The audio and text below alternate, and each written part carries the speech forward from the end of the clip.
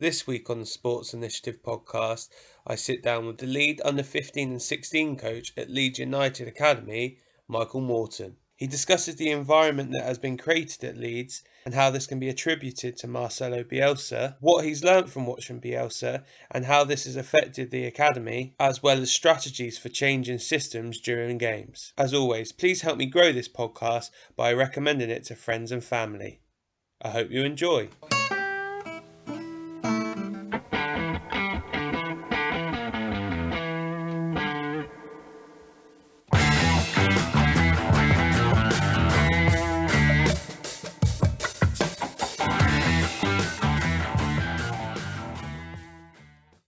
Right.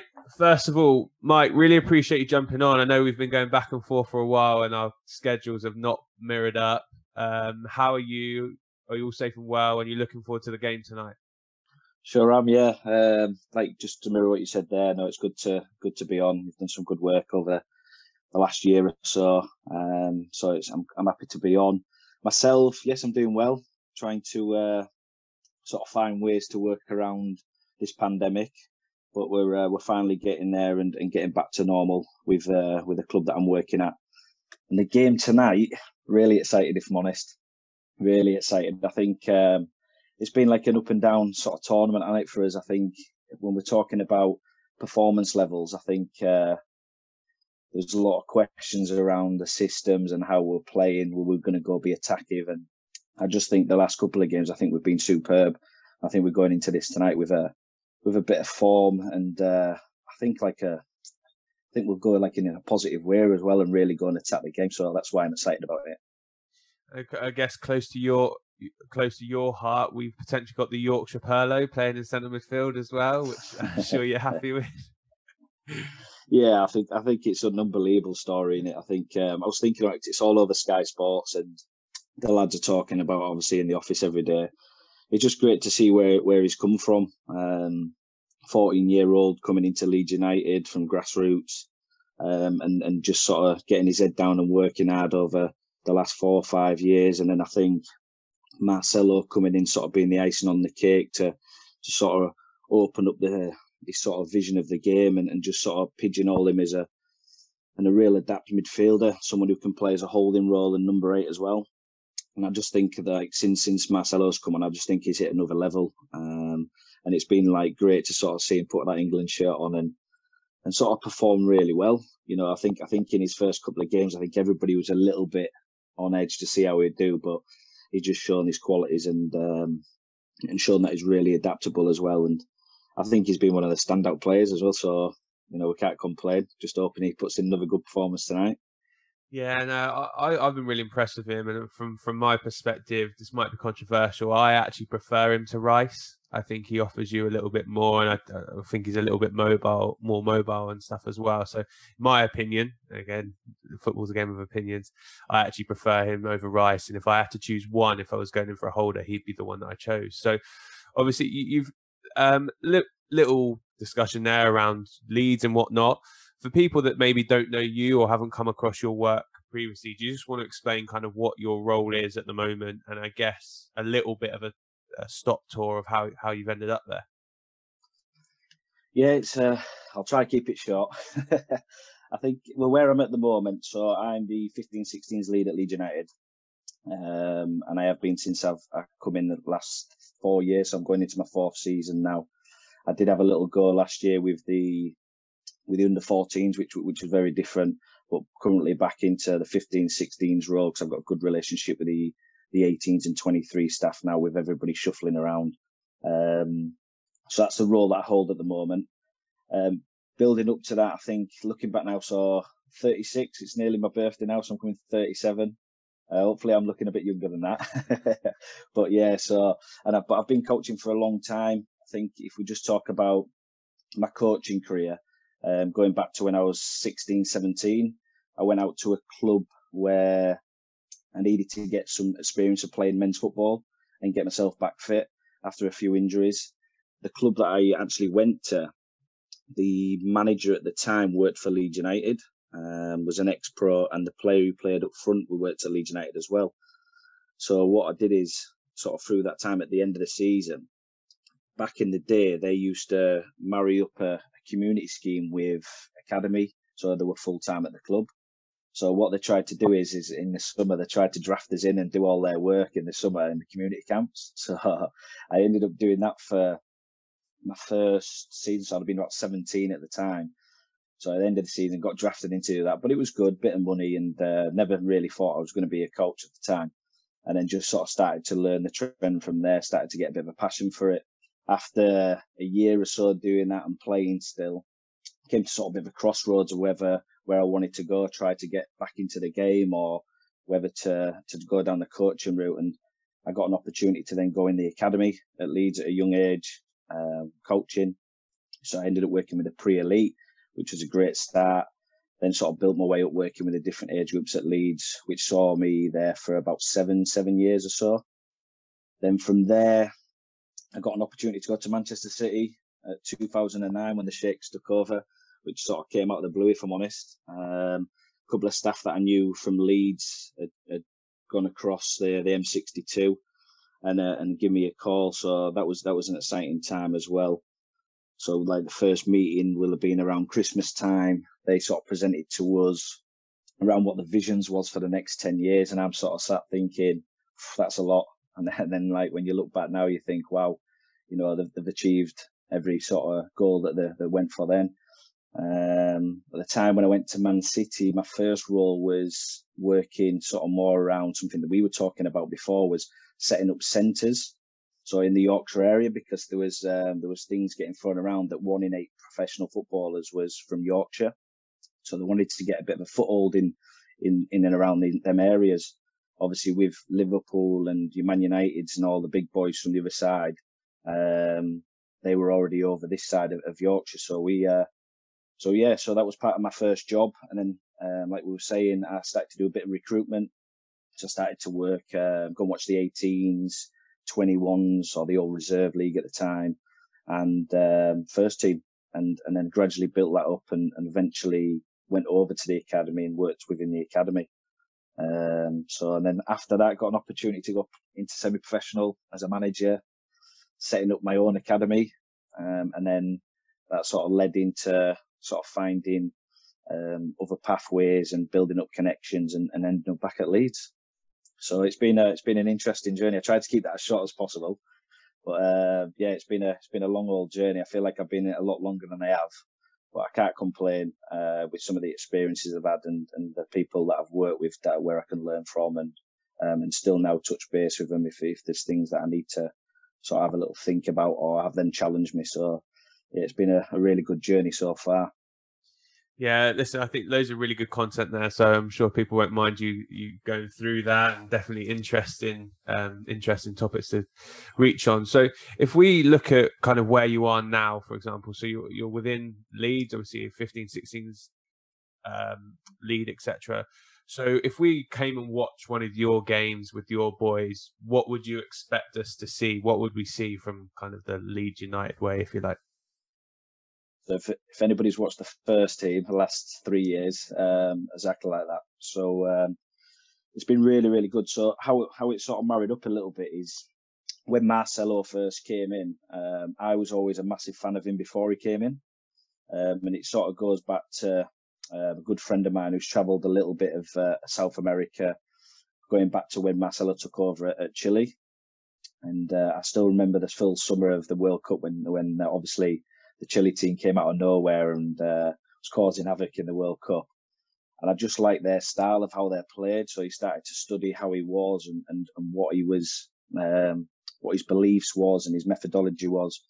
So for me, in my own sort of way of coaching and the guy I was talking about went to South America, he was my right-hand man. So our own methodology, style of player identity, whatever you want to call it, we sort of tried to follow what he did anyway. So when I first came in at Leeds at the same time as Marcelo, I had an opportunity to watch the drills. So I was just playing with the 15s, 16s, and credit to the academy manager and the head of coaching at the time, they sort of left the coaches to their own devices with just a bit of framework. So I was always trying to watch the first team and do things without fully understanding it, if I'm honest. So I started from sort of doing that and trying to tweak some of the stuff around the game model that we had and sort of mirror what he did. But now, which is a brilliant experience, and I think it's fantastic for all the coaches, from the 15s up to the first team now, we mirror the first team. It's something that the head of academy is big on, the head of coaching as well. And the sort of reason behind it is because obviously Marcelo not being afraid to throw in young players, and looking back, even like Jude Bellingham at the moment, which is an example, playing in the World Cup at 17-year-old. Why can there not be a Leeds United 15, 16-year-old playing in the first team if they're good enough? And the easiest way to sort of help them with that transition is sort of replicating or mirroring exactly what the first team do, so it's not alien to them when they get there. So this moment in time, everything's getting passed down. We're following the same thing. Obviously, there's certain things that we have to hold back because of the time that we have with them, and we don't want to overload them.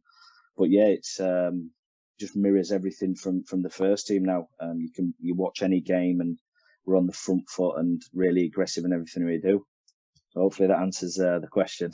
Yeah, no, it does. And I guess for people that don't are maybe outside or not that familiar with Bielsa and his work previously, what key principles would you say there are within his play? So what key things would you say this is a strong belief of his? I think everything done with intensity.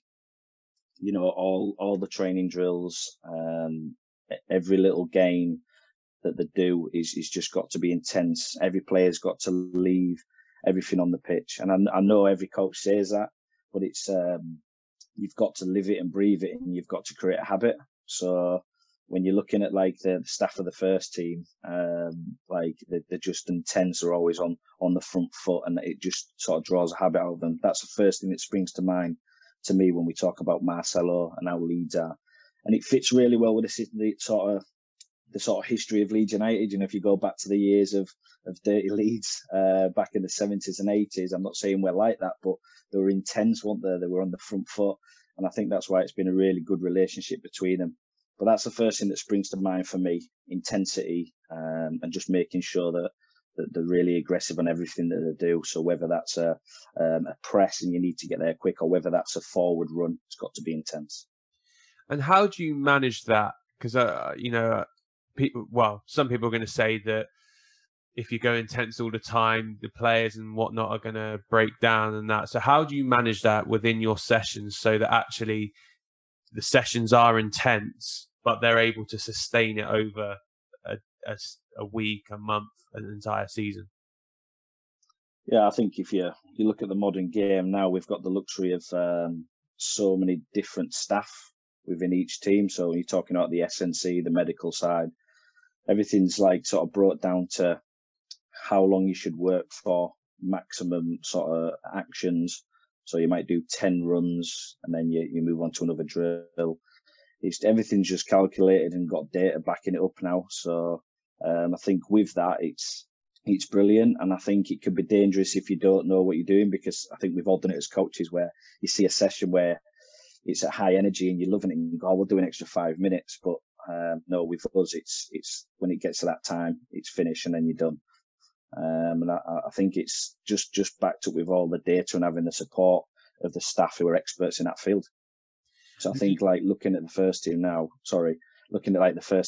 I think, you know, that they've sort of broke that all down and supported Marcelo and his team on what it looks like moving forward. And do you adapt like the session lengths according to how intense it is? So say, for example, we've had a hard day yesterday. It's an hour and a half. There's been flat out a lot of 11v11 work and whatnot. Would the following day still be intense, but very short duration in what you're doing there? Yeah, I think even just if you're looking at me last night, I've got SNC with me all the time, which I think most coaches do at clubs now. But it's just everything's just calculated. We have the meetings before. We know what minute we're working off, how many ratios I've got to do. We call it actions, but yeah, everything's just calculated to the minute of what we're doing. If we feel that, obviously we've got the GPS data as well, which we've got the luxury of that, so we know where they're at. And if the data comes back too high, then we have to tweak the next day. I think at this moment in time, I think right through from our age groups and to the top, we're sort of running in line quite well at this moment in time. But like you said there, that there is times where you have to tweak it, and it could be anything. It could be because the weather is really hot, or you might have pushed them a little bit too hard the day before.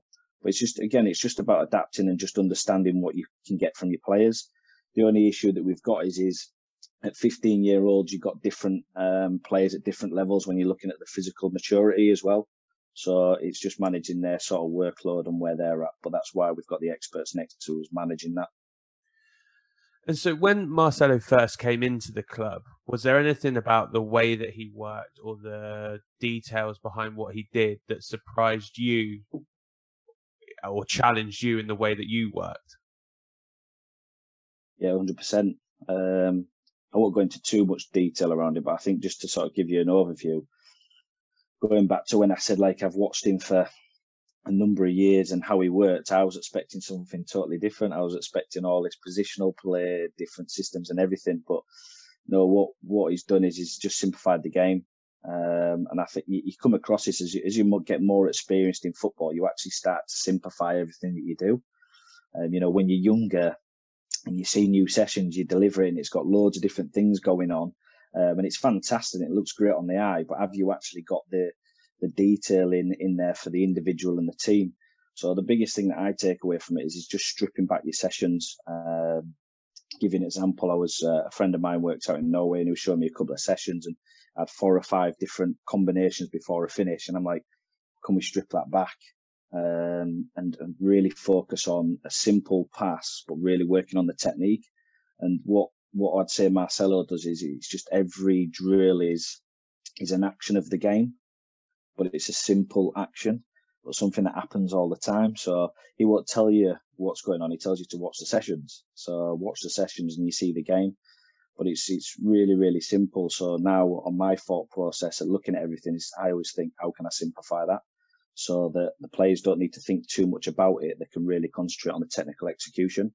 That doesn't mean that we don't do stuff around decision making and things like that. But I just think it's more important that you just strip it back, simplify it, and make sure that you get your technical actions that you want from that drill. So that's like the biggest thing that I've took from watching his whole sessions.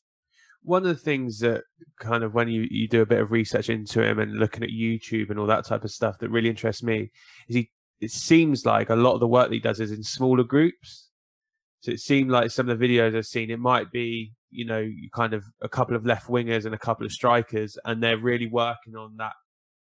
If we look at the Raheem Sterling Kane goal from Ukraine, for example, he'd really work on that action of driving at the defender, coming inside and then slipping that ball in behind and the timing of the movement. And I guess that links in a little bit to what you're saying there in terms of we're not going for 4 or 5 or 6 different types of rotations off of those players. It's literally honing that skill of driving inside, the weight of the pass, the timing of the movement, and nailing down those details for the players so they understand the action they're completing.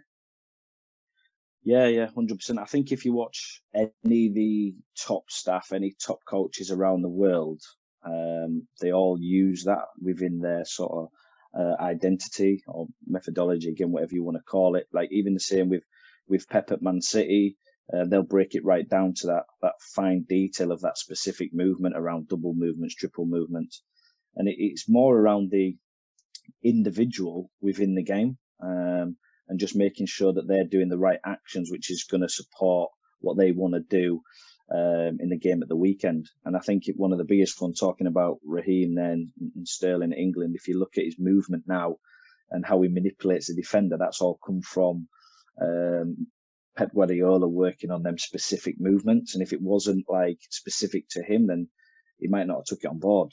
But yeah, going back to the Marcelo, I think, everything. I'm not saying everything, but majority of his work is in small sort of groups and technical focus, but everything's got a physical element to it as well. So it's physical attached to technical.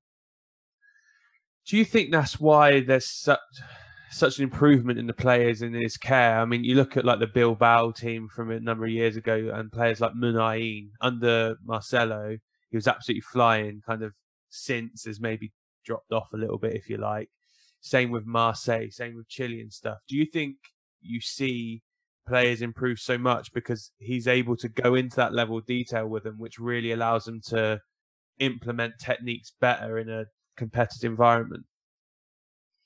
Yeah, 100%. I think the best thing that he's done is he's brought down the game, and he's got so much experience, and that's credit to him and his staff. Like, they work, a ridiculous amount of hours. That they're just like, they love football so much, and like, you think about the amount of time that they've been involved in football. They've just sort of dissected it and broke it into small sections of the game and what they see over a period of time. And then obviously, we'll use like a winger as an example, but they'll, over that time, they've brought down like, what does a movement look like?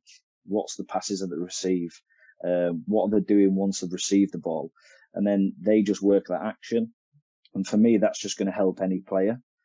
Because if you're a winger, even if you don't quite understand what the drill's about, and you're doing that action all the time, that's things that's going to happen in the game all the time. So you're there going, oh, I've just done that now, and that was quite clean what I did. And I think, use an example, I don't know if you saw the one where Bamford spoke a couple of years ago. He talked about doing the movements all the time, and then suddenly he was like just doing it in a game. I think he was talking on Sky Sports about it, and that's the type of thing. And that's why I think, once all the players sort of believe in what he's doing, that's why they go to another level. And there's no sort of shying away. The Leeds team that he took over was a sort of mid-table championship team, and I think that was probably one of the exciting things for him, to sort of show that his methods can help them and help Leeds as a whole, which it has done. It's took the club and the players to another level.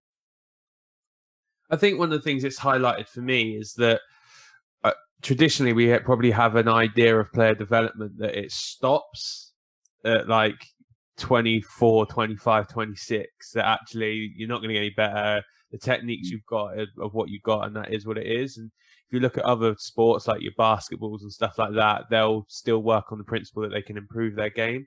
I think looking at the work that he does with the players, it challenges that and says that actually, no, throughout your career, if you keep working on these areas, you can improve, and you can see improvements in real life situations. I'd assume from what you've seen firsthand that you would agree with that actually players, no matter where they are in their journey, can see improvements with the right support.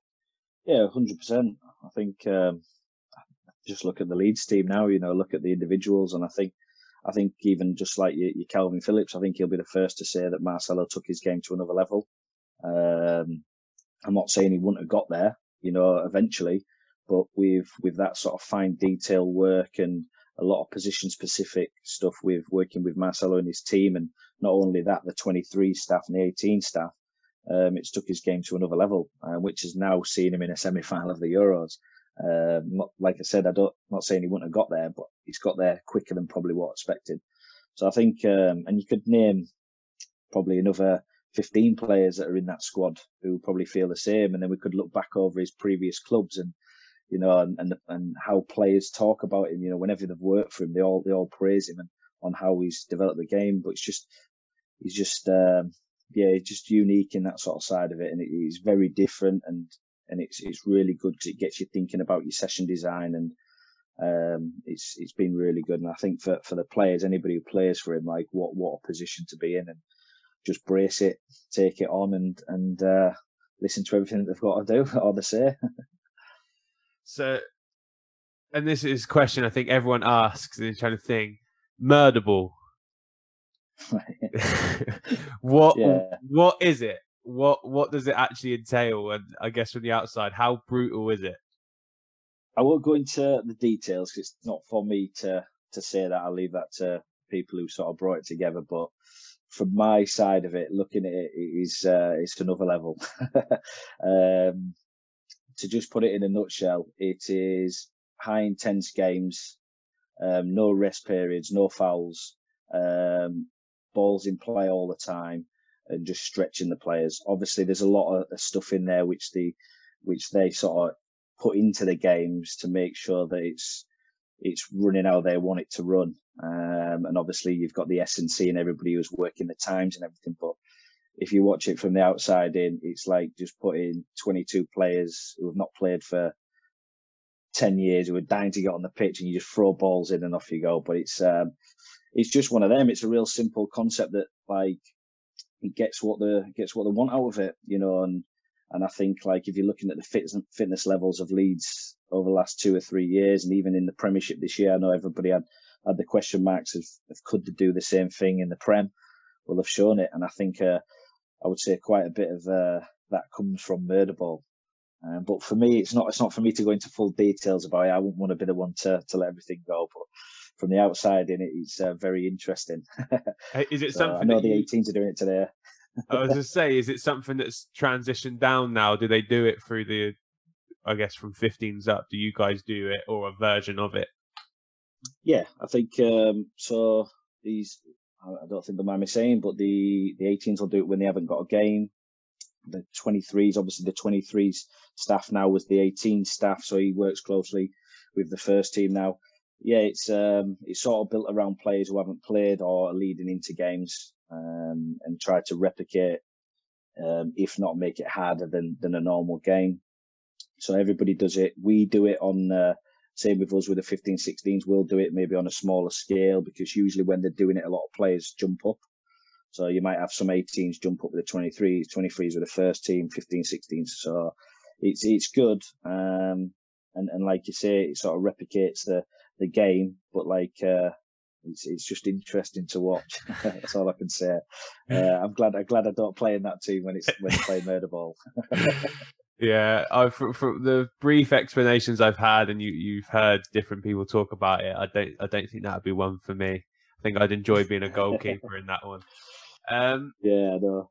So I guess for you, and kind of where you are in your journey, and from all the learnings that you've had and whatnot, when he came into the club, what was the environment like, and how much time does he spend with you as a coach? Because I'd imagine watching sessions great, watching the first team and whatnot is great, but there's probably at points where you want to be able to interact and whatnot with him. So how was that environment around the club for you when you very first stepped through the door? Yeah, I think when I came in at the same time, so it was an interesting one, because when we first all came in, we're all in the same type of office. But I think on terms of us sort of being in and sort of speaking to him, it's just so hard. I mean, obviously you pass across and you say hi and you see the first team staff, but honestly, like I've never seen, as long as I've been in football, I've never seen him and his staff or anybody work as hard as them. So you don't really want to sort of bother them too much. Now, I'm not saying there's opportunities where you do get a chance to just have a chat and see how they are and what they're doing. But on terms of talking and asking, I remember when I first went in, I was watching a couple of sessions. He just tells you to watch the sessions, and that's about it really. That's the message that's pushed down. The academy manager likes to he'll be the one who sort of filters it in with us. And then if there's any questions around that, he can sort of link that in with us as well. We're fortunate enough that the academy building is just right next to all the first team, so we can watch the sessions from start to finish every single day. And like I say, if there is something that you want to ask any of the staff, you can ask them, but you just don't want to bother them too much. And they will do. They'll sit and give you the time when they've got a bit of time. Like, so this summer, obviously, Marcelo and his staff have been watching the little 7, 8, 9s, 11s all training, when they've been in a bit of a break. So they do spend time with the academy. It's just at the end of the day, ultimately, the first team's their job. And obviously the work that they put into that, it's difficult for them to come and sit down with us and talk about it. But like I say, with the 23s working closely with them, the 18s now, it's just all sort of filtering down, and we're having more meetings about it. On the environment wise, just what's happened at the club since I've been there is just worlds apart. When you're talking about the training ground, it's like we've had extra buildings put in, the swimming pools back in, all the pitches have been relaid to the standard that he wants. And going back to when I was first at Leeds in the Premier League, it's like being back there again. Sort of feel like of a big club, and that's sort of what he's brought to the club. So no matter what, when he eventually decides to move on, he'll leave it in a lot better place. And I think that's sort of been a huge credit to him and his team for that, and for obviously the directors and everybody for bringing him in. And do you think the standards? It sounds like they're kind of big on the standards of it all. So we're looking at obviously how hard they work, even as a simple one. That if you're an 18s coach and he's working that hard, you can't be going home halfway through a day, because it's like, well, you know, him and his team are right there with the relaying pitches, swim pools, and that type of stuff. Do you think the standards, just in terms of what he's brought in, will be sustainable moving forward for the club? Because, like, even for me, the outside looking in and hearing stories and stuff, Leeds were always a massive, massive club. And it seemed like you said, like the swimming pool thing.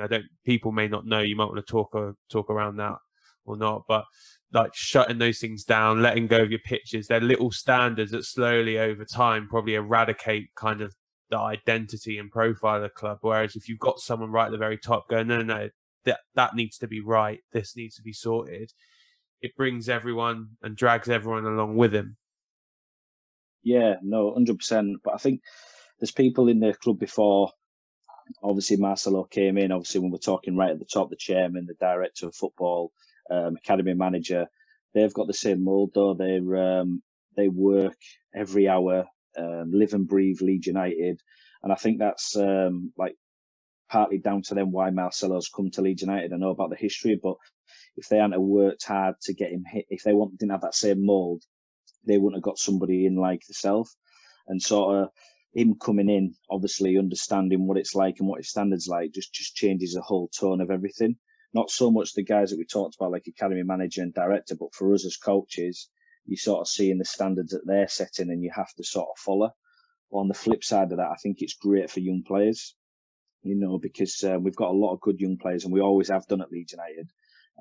But for them now, looking at the standard and looking what the first team do to then the 23s and the 18s, it just filters all the way down. And since I've been at Leeds now for going into my 4th season, I can see a massive difference, even with the group that I'm working with now, compared to what they were like 3-4 years ago when they were only like 12 and 13. And that's credit to everybody at Leeds United, not just Marcelo. But he's improved a lot of stuff and asked for a lot of stuff, and credit to the club that they've sort of supported him on that as well. So looking at you personally, a lot of the work that I've seen of yours on social media is quite good around the analytical side. So looking at the game, and I guess with Marcelo saying to you all the time, just watch, it gives you a keener eye for when you are watching on a game day. Do you just want to talk through like some of the work you do around the game-based stuff and looking at like formations and how people change formations during games and all that type of stuff? I guess what got you interested in it, and then what that process actually entails. Yeah, I think it starts back to when I talked about following Marcelo from the days of Chile, and I think everybody was talking about Chile playing a 3 at the back, but and that was the famous sort of formation. But they didn't. They always went from a 3 to a 4. So when you're seeing people put out the formation or they're playing 3 at the back again, and then he comes over to Europe and everybody's mentioning a 3 at the back, and I was sat there going, they're flipping in between all the time. At the time, not understanding the systems like I do now, but understanding like in any game, if you're starting with a back 4, it'll go to a back 3 anyway.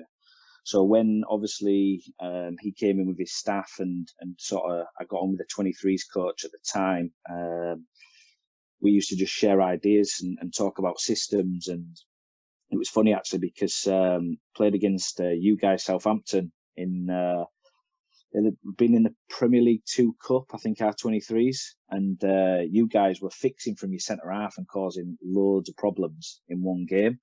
And we sat there, and I think Marcelo and his team and everybody must have seen it, and that's when they started to talk about the changing the mark, the systems, how to match up. And then ever since then, it's just been absolutely superb.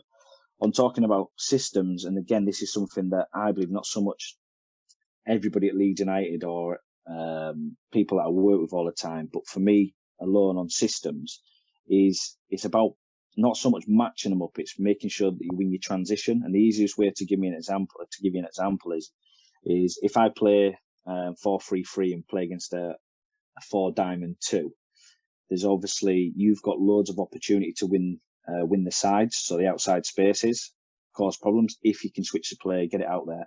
And obviously on the flip side, the diamond can overload the midfield. So what you find is you get one team dominating the game or the other. But if you're both equal teams, every time there's a transition, there's an opportunity to go forward because of where people are positioned. And you'll know that in any system that you play. And how I used to work is I used to work out of a 4-3-3 all the time and teach my team how to deal with all the different systems. And I look back and I think, God, the players had to think that to understand so much of the game.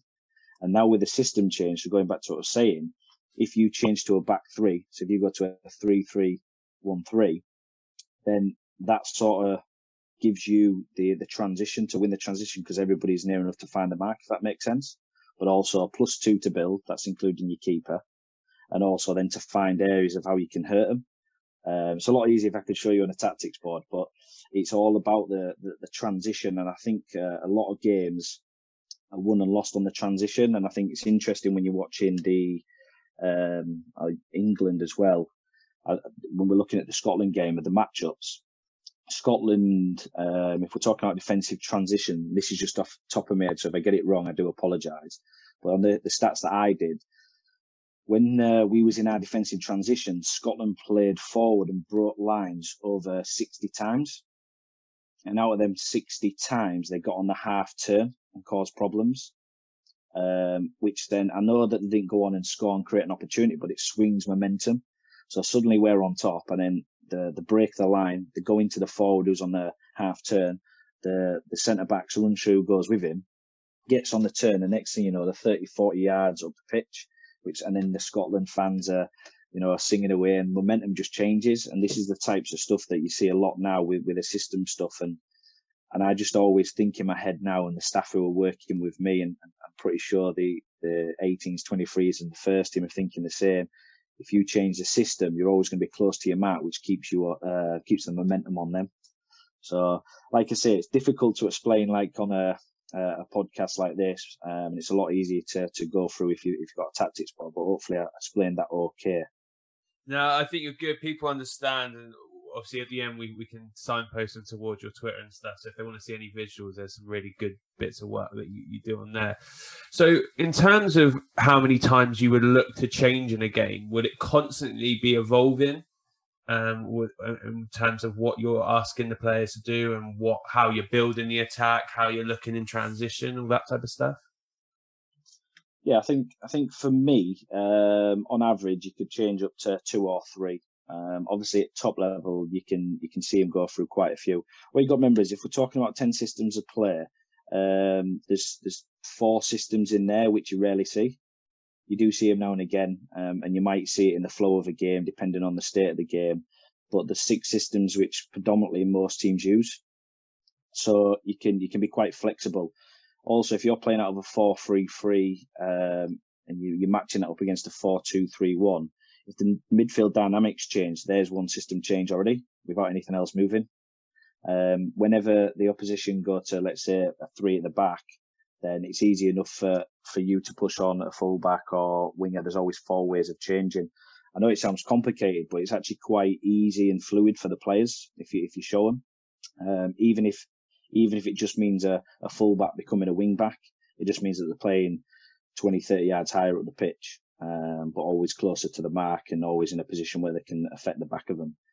So in terms of that, I know the first team have flipped between a number of positions. It's more in the Championship, if I'm honest, where teams are trying to catch them out.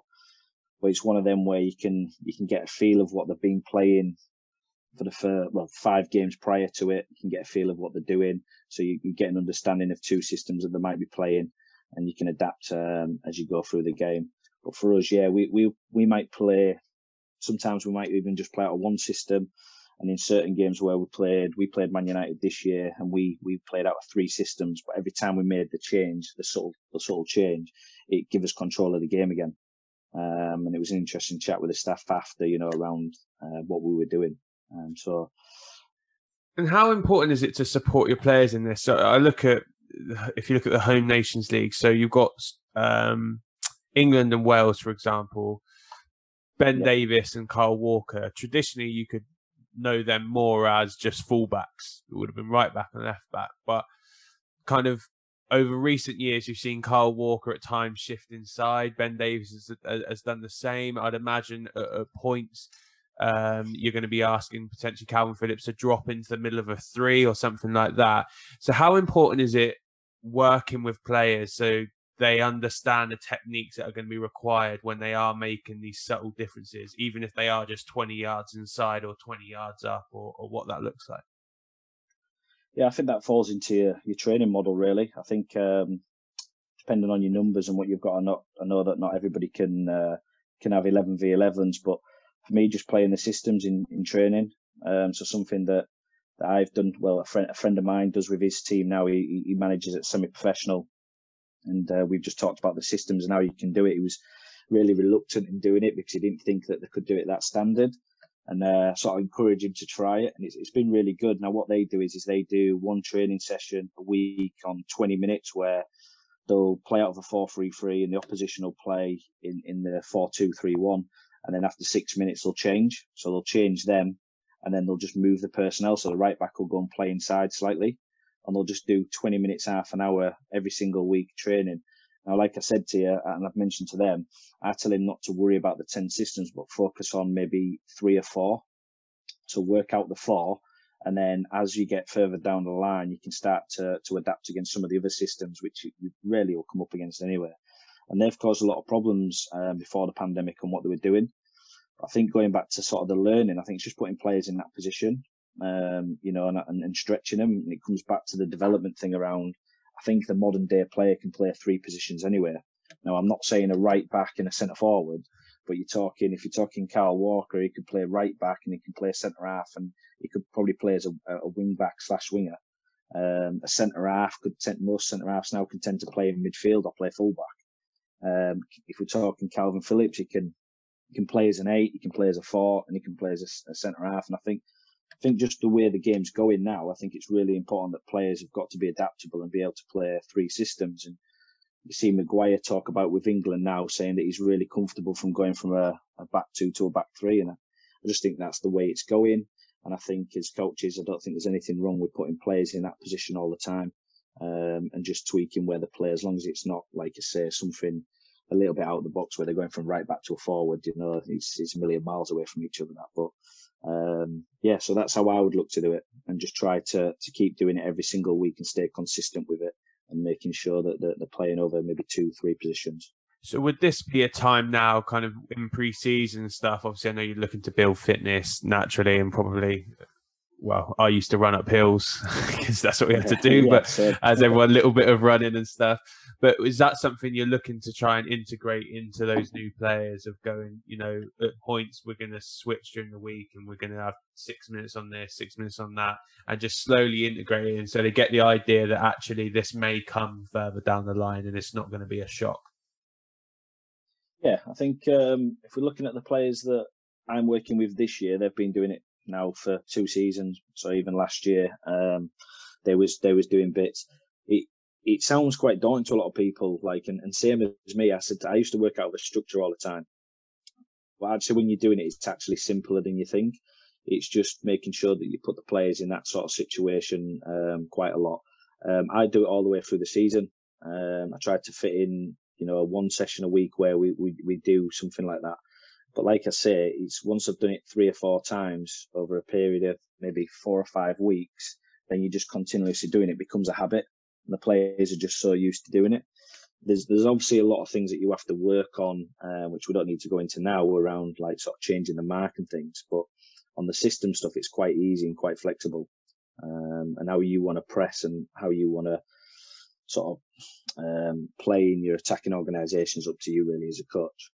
And I imagine like 2 major facets of the game in terms of building the attack from those deeper areas and pressing from the front.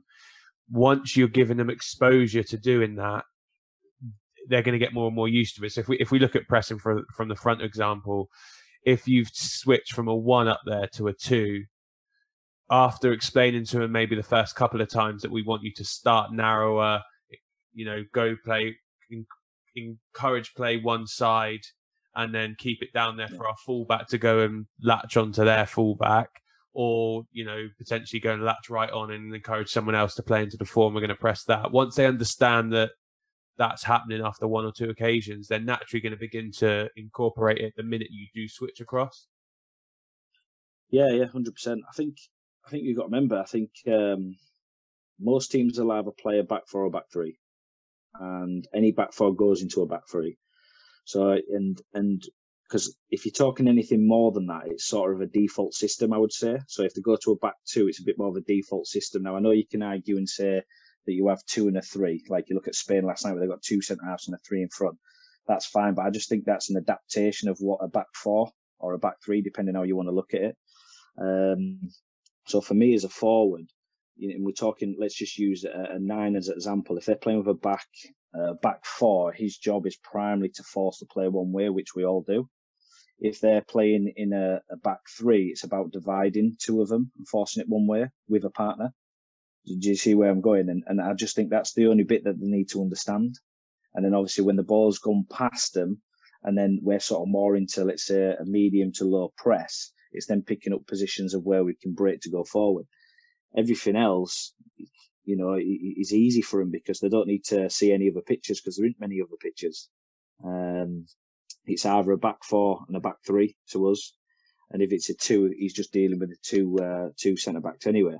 So the message is really simple. And as a wide forward, it's as simple as find your mark, keep him on the outside, ball goes on the other side half the pitch. And again, it's slightly different with a back three, but it's the pitches are not a million miles away from each other.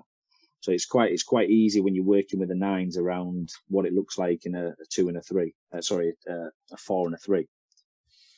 I'm going to pick this up just because it's a personal preference of mine. I love the fact you said mid to low press and not mid to low block, because I hate the terminology of block because it automatically makes you seem passive.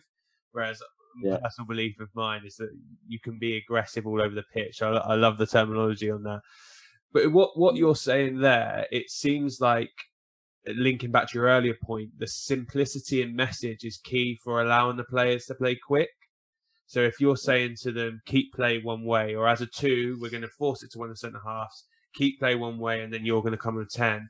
By giving them these simple mantras or simple messages, it's going to allow them to do the actions quicker rather than overcomplicating everything. Is that the right theme that you're going on there?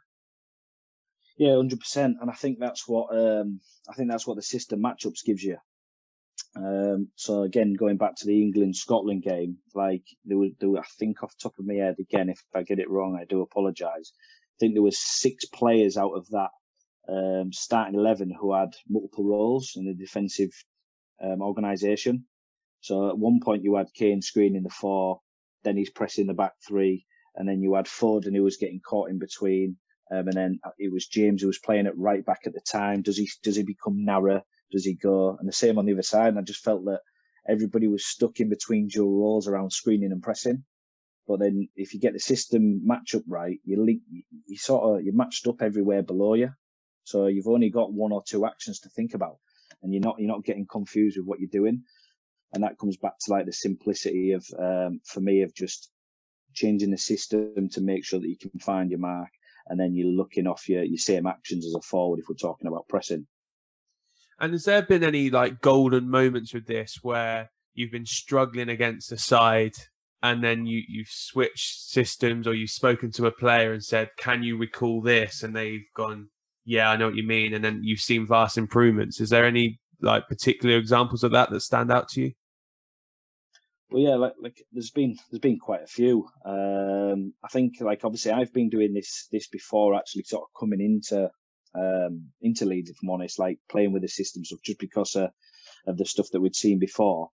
But now having a clearer idea of it, it's easier to put across to the players. But even to a point now, the players will adapt without us talking. I think that's the best thing.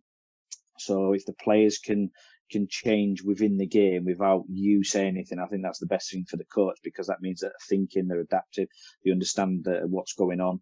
And there was one this season when we had a cracking game against Man United, and top side, and earlier on in the season they had a bit of a thumping by him, and was in a bit of a cross period of what was going on, players stepping up and things like that. And then the second half of the season we played them, and we was playing, so it's always a matchup. So it's 4-3-3, 4-2-3-1 against Man United. when we was winning the game, we're comfortable, and they changed at half time, which was a brilliant change from them. Scored straight away, and it was a great change from them. And I know the staff well anyway, so it was one of them. I knew something was coming, but the players changed straight away. So they went to a 4-4-2, and our lot went to a 3-4-3, and we just got control again straight away. And it was just superb from the players just to see it. And there was a real subtle movement. Our left back went into the back three. Our left forward came as a wing back, and our right forward went as a forward, and our right back pushed on, and we just flipped it a little bit. And then midfield obviously pushed on, but it was just really, really interesting how they did it, and yeah, that was a good moment. Although I've seen it over the last 2-3 years now, it was just good because that springs to mind, because it was obviously not too long ago. And against a top team as well, to be able to identify that against the top team and adapt accordingly is really good. What was the decision making for the players behind switching to a 3-4-3? What was the decision? Why was that allowing them to counter what United were trying to do? So the two forwards, so they're two really they brought a forward on really lively. So that if you're looking at it as a back four, they put the two forwards on. You've got 1v1s right in front of your goal. So going to the back three was to give you a +1. So, and then in midfield, you just matched up in a 4-4-2. So a 4 and the 4. So it's equal numbers. And then obviously we dealt with the top with just a -1, like we always do anyway. So the back three gives you a +1. You've obviously got the keeper to use as well as a safety net, or to try draw out the forwards, and then the midfielder just close to the mark or trying to win their personal duels. So it was a really good flip, and it was good by the lads on how they did it. And like I said to you before, any time in the system change, you've always got the +1, +2 to build, so it can just weather the storm. You can imagine it was quite Leeds Man United games are quite big, no matter what age group you play. I mean, we're not bothered about winning; it's just more about performance for us. But it's easier said than done when you're telling the players, and Man United are coming at you, and they were a bit racked off as well. So when they scored, you can imagine what it was like straight after half time. But because of that subtle change from the players, it just gave us a chance to have an extra 1 or 2 passes without them getting full pressure on us. Whereas if we'd have stayed in the same system, chances are we could have gone psychologically, because they've gone again and pressed and won again and then got 1v1s, and the two forwards were very good for them. So we needed that sort of matchup. So it was really good on how they did it, because then they managed that next 10-15 minutes really well, got real control of the game and just caused problems. And again, flipping it back to them, it's on them to maybe change something for us to be ready. But that sort of stayed the whole, the same pattern of the game to the end, really. And in terms of like individual development plans for your guys, I imagine like some of that work that they're identifying there would probably be done with an analysis, and showing footage back to them and saying, this is what we could have done previously, and then building on that knowledge. What kind of foundations do you guys put in to help them improve kind of holistically in that individual area? Yeah, I think like most clubs as well, you have sort of your individual ILPs and what they need to work on. As a centre half, it might be something real specific. Out of possession might be just sort of winning duels, long balls, anything like that. Footwork, 1v1 duels. In possession might be receiving, breaking lines. But talking on the tactical side, it's just subtle clips after a game with the analysis around system changes, what it looks like. Any game we can get hold of as well, in the world that can show that, and then just sort of reminding them over and over again of like, this is why we do it. But it's just sort of marrying that. We don't worry about it too much. We more worry about the individual. So going back to the position specific stuff, it's more around like the sort of technical actions in and out of possession, and then just drip feeding the system stuff. But most of the system stuff's just done on the pitch.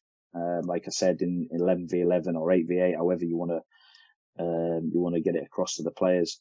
So most of that stuff's done on the pitch, with a subtle reminder before the game, if we know we're coming up against them, just a couple of videos of like, this is what it looks like and this is why we're doing it.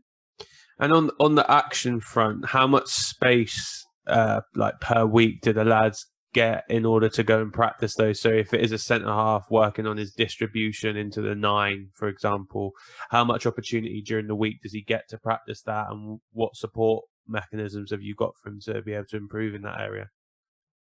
Yeah, we've sort of been lucky enough. I'm just going off back end of last season. There was 4 staff with me at them age groups. All sort of all played different roles really. Some are more defensive, some are attacking. So what we do is, and somewhere in the week, so if we had 3 training sessions, 2 out the week they'd break off and go do at least half an hour position specific. If there's less coaches, what we tend to do then is break them into 2 halves. So like your core and your hat. So it'd be your defenders and your defensive-minded midfielders, your attacking midfielders and your strikers, or your 3 forwards would go off and work. But we look to, if we've got 3 sessions, 4 sessions a week, we look to do it a minimum of 2 sessions a week, just to really go after what we're going after. So like example, this week, we've already done an in possession, out possession, and in there we've broke off and done some individual stuff already. Also with team stuff when we're talking about like high pressing and building. So, but twice a week if we can. And then do you have like a curriculum base that you have to do in and around that? Or is it, do you have a curriculum base in and around that you have to work off of or not? Yeah, I mean, if you're looking at Leeds now, we've obviously got academy manager who's superb. We've got head of coaching now who's coming, who's FA background and everything. So we've got a really good balance. The mentor who comes in from the FA is top draw. So like when we're talking about like a curriculum, we have got a framework that we go off. But what I quite like about the academy manager is not there telling you must do this session. But the only things that we've got is we've got a framework that we work off. So that's making sure that we sort of hit all 4 phases of the game. So, if you're talking about your attacking organisation, defensive organisation, and then the 2 transitions. So as long as you're sort of hitting them throughout your week, they're happy with that. And then there's certain elements that we need to drip feed down from the first team, which is sort of coming more into play this year.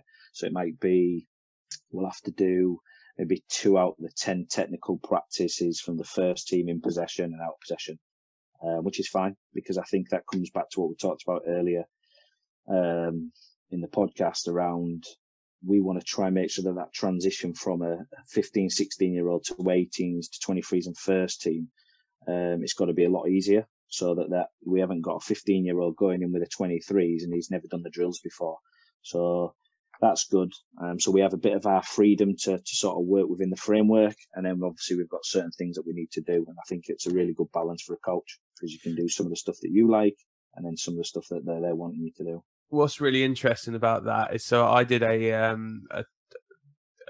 webinar, if you like, with Red Bull Salzburg, Inter Milan, Athletic Bilbao and ourselves, and we were doing something. And Athletic Bilbao highlighted that they do that across the age groups. So they have certain drills that they'll do the entire way through the pathway, which, considering that's one of Marcelo's previous clubs, would suggest that's something that's stuck in terms of allowing the players not to have to worry about getting used to the drill. They can work on getting the outcomes out of the drill rather than having to get used to it. So it's interesting that that's something that's obviously feeding into you guys as well, and is allowing that transition for players when they do move across age groups, etc. Yeah, like I say, it's really important, and I think with not only that, the 23s and the 18 staffs are top draw as well, and they're doing the same thing. And listen, when you start getting to that top end, it's the business end of football, in it. So the last thing they want to be doing is teaching a younger player the drill over again. They want to make sure that they can come in and really see what they're like. And I think it's better for a young player as well, because you've got a number of factors as a young player. If you're going into the first team environment at 16, 17-year-old, the first thing you're going to be starstruck, because you're going to see players next to you who are internationals. So then you've got to deal with that as a player. Not only that, you've then got to deal with the physicality of it and the speed of it, because it is a totally different level. And then if they have to learn the drill on top of that, they're off to a tough start, and like I say, when you're at the business end, they don't have time to waste. So I just think as a whole, I think it helps the player transition across. And I think that the drills that they do as well is absolutely superb, and they benefit the player as well around the technical actions. So overall, for us, it's happy days, really. So moving, I guess, looking at your previous clubs and stuff, and I know Barcelona, they've got a particular brand of way of playing and stuff, and I know that's something that kind of in Man City they've tried to ingrain that. What similarities or differences do you see between Man City and then the work that you're doing at Leeds? Because I know, like Guardiola, for example, is very a lot of his ideas he's attributed to Marcelo Bielsa. Do you see any particular similarities across the teams, or is there anything that you particularly highlight that's very different in what the two clubs do? I've been asked this question a few times. It's a really good question. When I first looked at it, I thought it was quite similar. So when I'm going back 2 years ago, and this is what I was saying about when I thought I knew how Marcelo and his team worked, and then I looked at it and I was way off. At the time, I thought they were very similar. I'm thinking, oh yeah, you see that, but I think that was just me sort of being focused on thinking that they both liked each other, and Pep loved everything that he did. Now I look at it, I think it's worlds apart. When I look at everything, and I actually think that somewhere along the line, I think Marcelo's mentioned that before as well. The one thing that I do see is when I see some of Pep's sessions now, just talking on terms of like whether someone shares something or you see something on social media, you see a lot of the same actions and a lot of stuff like the sort of micro side of the game. Like, so the forwards might be doing a specific movement, but they've got a finish on the end, or it's an adaptation of what I've seen of what Marcelo would do. They're the only things that I really see. And then I think that if we're talking about the positional play, I think Pep really backs his how he sets up and how he wants to hurt the opposition. But now and again, you do see him change the system, which might be something that he took from Marcelo. So I do think there's little bits in there, but I think a lot of it is different. And just from my time at sort of City as well, I think it was more built around positional play, working with your individual in that position. They're very possession based, that sort of style. So I do think that it's very different, mate, if that's the right way of sort of putting it across, with a touch of stuff from him.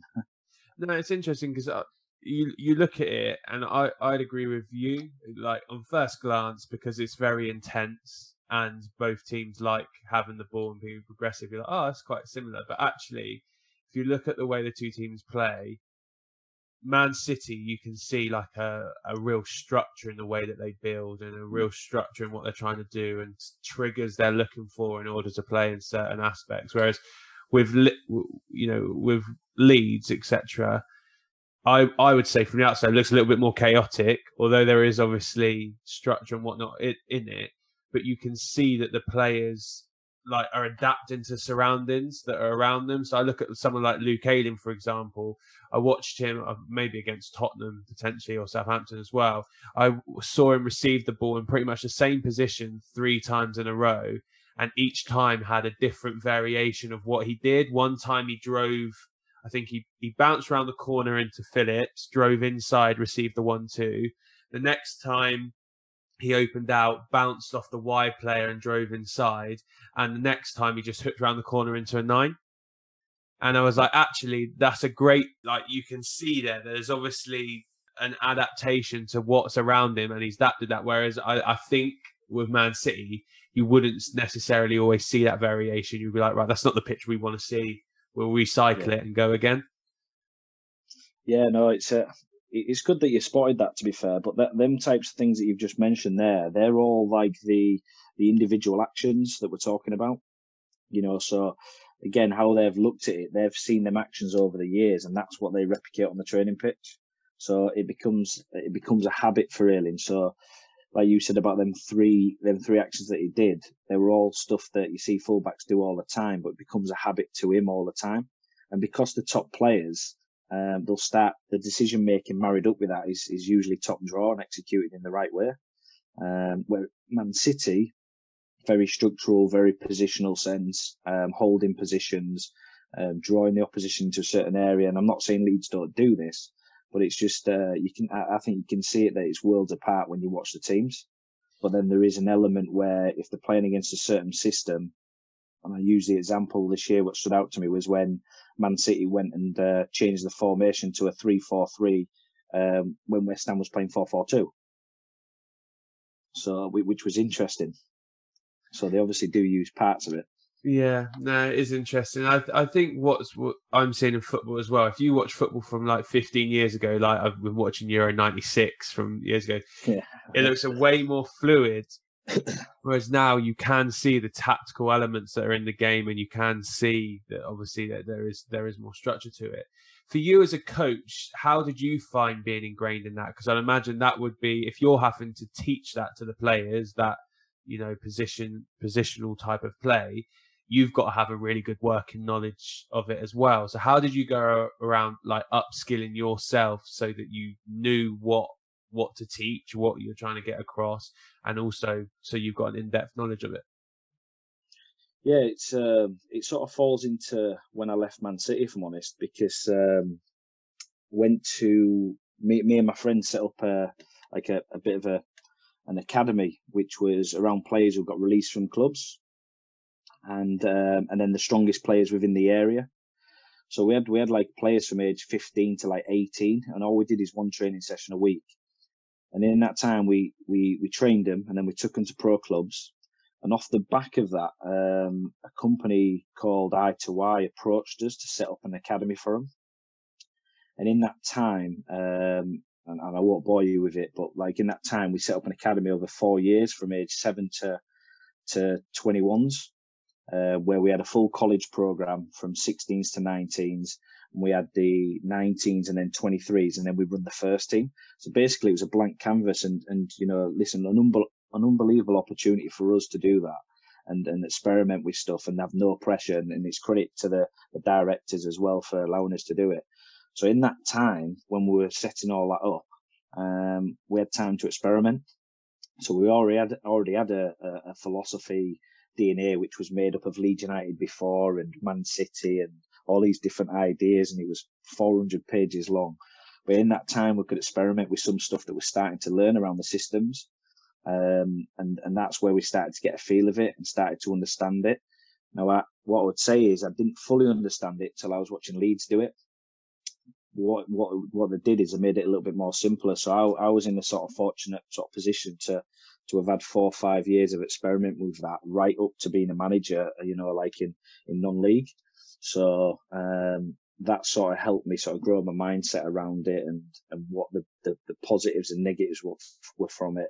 Don't get me wrong, listen, we got it wrong loads of times. We did some prep on 2 formations in pre-season, played 2 pro clubs, were absolutely brilliant. Got to the first game of season and got absolutely done. We lost the first game and we're way off here. So a lot of it was trial and error. So then you get to a point where when you're going into Leeds United, and then you've got the experts who are doing it. And because my mindset was that way anyway, where I was intrigued, I sort of asked more questions and started to get a feel of it. So I was lucky and on that sort of aspect. So yeah, building up for 4 or 5 years before I even got to Leeds was a bonus. And then obviously when you've got staff around now, the 18s and 23s, where we can all throw ideas at each other and everybody's doing the same thing. The academy manager will come watch a game. Even this year, we were playing Arsenal, and he popped down and said, "What are you thinking system-wise?" Which I don't mind, because it keeps your mind sharp and keeps challenging you. And he was right, and we flipped it slightly, and it helped us. So when you've got everybody sort of thinking the same way, it's really, really good. But yeah, it's been a long journey. But once you get there, it's actually not that difficult to understand if I was to sit there and show you on a tactics board. Is there any one thing that you would steal from your time at Man City and go, this was my one key takeaway of like brilliant practice or brilliant environment or anything like that, to any environment you went to moving forward? Yeah, I think at Man City the environment's superb anyway, and I think as a club and an organisation, there's not many better in the world from what I've seen. And how they look after the staff and how they work together and all believe in the same things, a blueprint. Now, it doesn't matter what it looks like, but it's just how they all believe in the same thing, and how the players believe in it and they believe in the model. But you've got to remember, it produces good players as well. They're teaching them to play the hardest way of football, if that's how you want to put it, so that no matter what environment they go into after, they've got all the technical actions, they've got the positional play. And then if they go and play for a manager who maybe plays a different way, that should be easier for them. So I think that is something big to take away from it, and plus also coaching positional play. I think you've got to understand, like, even with what we do, and you're looking at the first team right down, we've still got to do positional play. We've got to understand where people have got to be. So just taking little things like that from them, but really, really good club on what they believe in and the environment they create. Listen, I know that our time that we'd allotted is kind of fast approaching. So for me, and it's something I ask everyone, it might be challenging. Who is the best player or coach you've worked with or against, and why? Player or coach? Player or coach. Best player I've worked with is a player called Ronaldo Vieira, who's currently at Southampton. Reason why is because he came into that academy I was talking to you about at 13-year-old, moved over from Portugal at 11, 12, couldn't speak a word of English. A friend of mine saw him playing for school with his twin brother, and at the time we used to have the training was in York, which is about 40 minutes away from Leeds, and they were Leeds based. And we were talking about, would you like to come down training? And only one of the brothers could speak English at the time. And you're talking 13-year-old, but we'll think about it maybe next year, but we'll come watch more games. And they asked what time training was and where it was. And they literally turned up training one night in a little Benfica kit. And we had players who were like 15, 16, even players who'd, won't mind me saying, a player called Jason Mike, who was at Leeds United, could have gone to Chelsea, but he had some really bad injuries, bless him. He ended up training with us to get fit to go back into semi-pro. And you've got these two little Portuguese kids who were 13-year-old in a Benfica kit who had got to this place in York. And I just think there's a couple of reasons why. One of the best is, one, his attitude to get there. You don't see that in many kids. They'll look at it and go, that's going to be 2 buses. We don't know where it is. I don't speak English. But then his attitude to learn. And when we got into 15, 16, we took him to a couple of clubs, didn't take a chance on him. And then eventually came into our college program, played a year. And in that time, we had a close relationship with Leeds, and they took a bit of a punt on him. And then the rest is history. Got himself in the first team within 6 months, played 40-odd games for Leeds United, and then signed for Sampdoria. And, one of the pictures came up this year of him and the actual Ronaldo, playing alongside each other, against each other. And it was just like, that was like one of the best things. And I just think so proud of him because, and I use his story with everyone, is it wasn't easy for him and he wasn't the best player. But his drive and his ambition to just get better all the time, and the stuff that he did to get there, he deserves it. And I use that story all the time. So that's sort of why I would say the best player. Perfect. Seems as good an answer as any. But Mike, listen, really appreciate your time. Loads of really good stuff there, and I'm sure there'll be plenty more content for a second podcast. So at some point, I'll try and get you back on, and we can go through like the other 15 years of your career that we didn't even touch upon. We'll get a tactics pod for next time. Yeah, sounds good. Listen, really appreciate your time, mate, and I'll catch up with you soon. Thanks for having me on, mate. Thank you.